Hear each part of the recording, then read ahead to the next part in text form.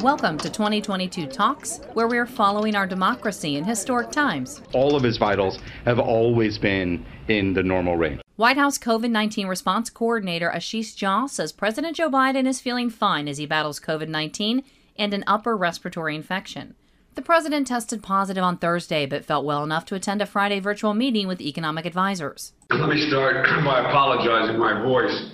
I'm feeling much better than I sound. At 79, Biden is at severe risk of illness from COVID, but is vaccinated and double boosted. CDC Director Rochelle Walensky says the president is being administered the antiviral Paxlovid and following CDC guidance to isolate and test. And if your test remains positive, you would consider staying home until that test is negative, which is exactly what the president is doing.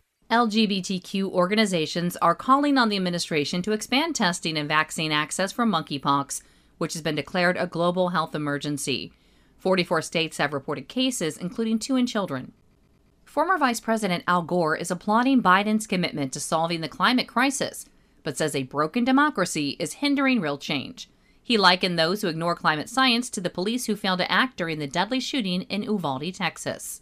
Confronted with this global emergency, what we're doing with our inaction and failing to walk through the door and stop the killing is not typical of what we are capable of. Gore argued for ending the filibuster in the Senate so climate legislation can pass.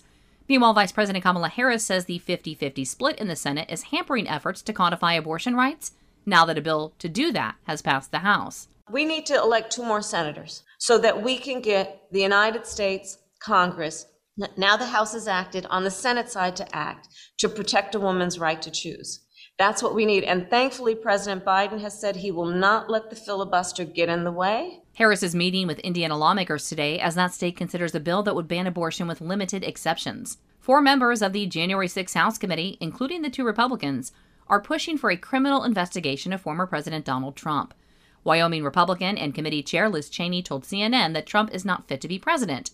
But speaking at a supporter event on Saturday, Trump again teased a 2024 run. If I announced that I was not going to run for office, the persecution of Donald Trump would immediately stop. But that's what they want me to do.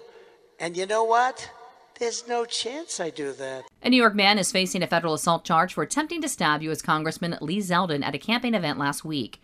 43-year-old David Jakubonis was arrested Saturday, just hours after being released on a state charge. Investigators have ruled out a political motive and say Jakubonis did not know who Zeldin was. I'm Mary Sherman for Pacifica Network and Public News Service.